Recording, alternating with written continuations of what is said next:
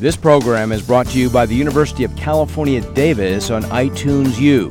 For more information, please visit us at itunes.ucdavis.edu. From the University of California at Davis, this is Newswatch. Research inside this lab at UC Davis found that a common antibacterial ingredient in bath soaps can affect health by altering hormonal activities. There's no question that these compounds are purposefully added to soaps and shampoos and toothpaste as value added.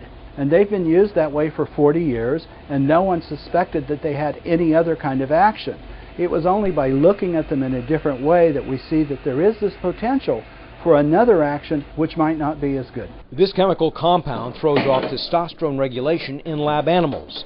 So when male rats were fed this chemical, for example, the prostate gland grew abnormally large. What scientists don't know is if common exposures, like showering, are enough to cause harm.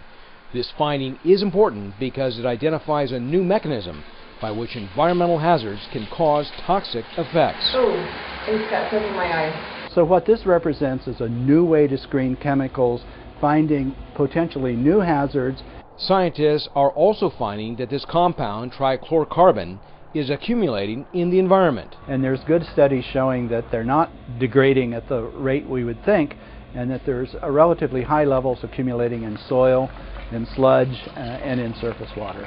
These scientists say there's new evidence to suggest that this compound may play a role in a wide range of developmental and reproductive disorders.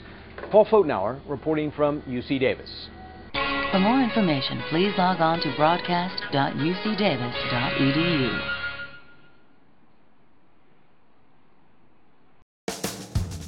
The preceding program was brought to you by UC Davis on iTunes U.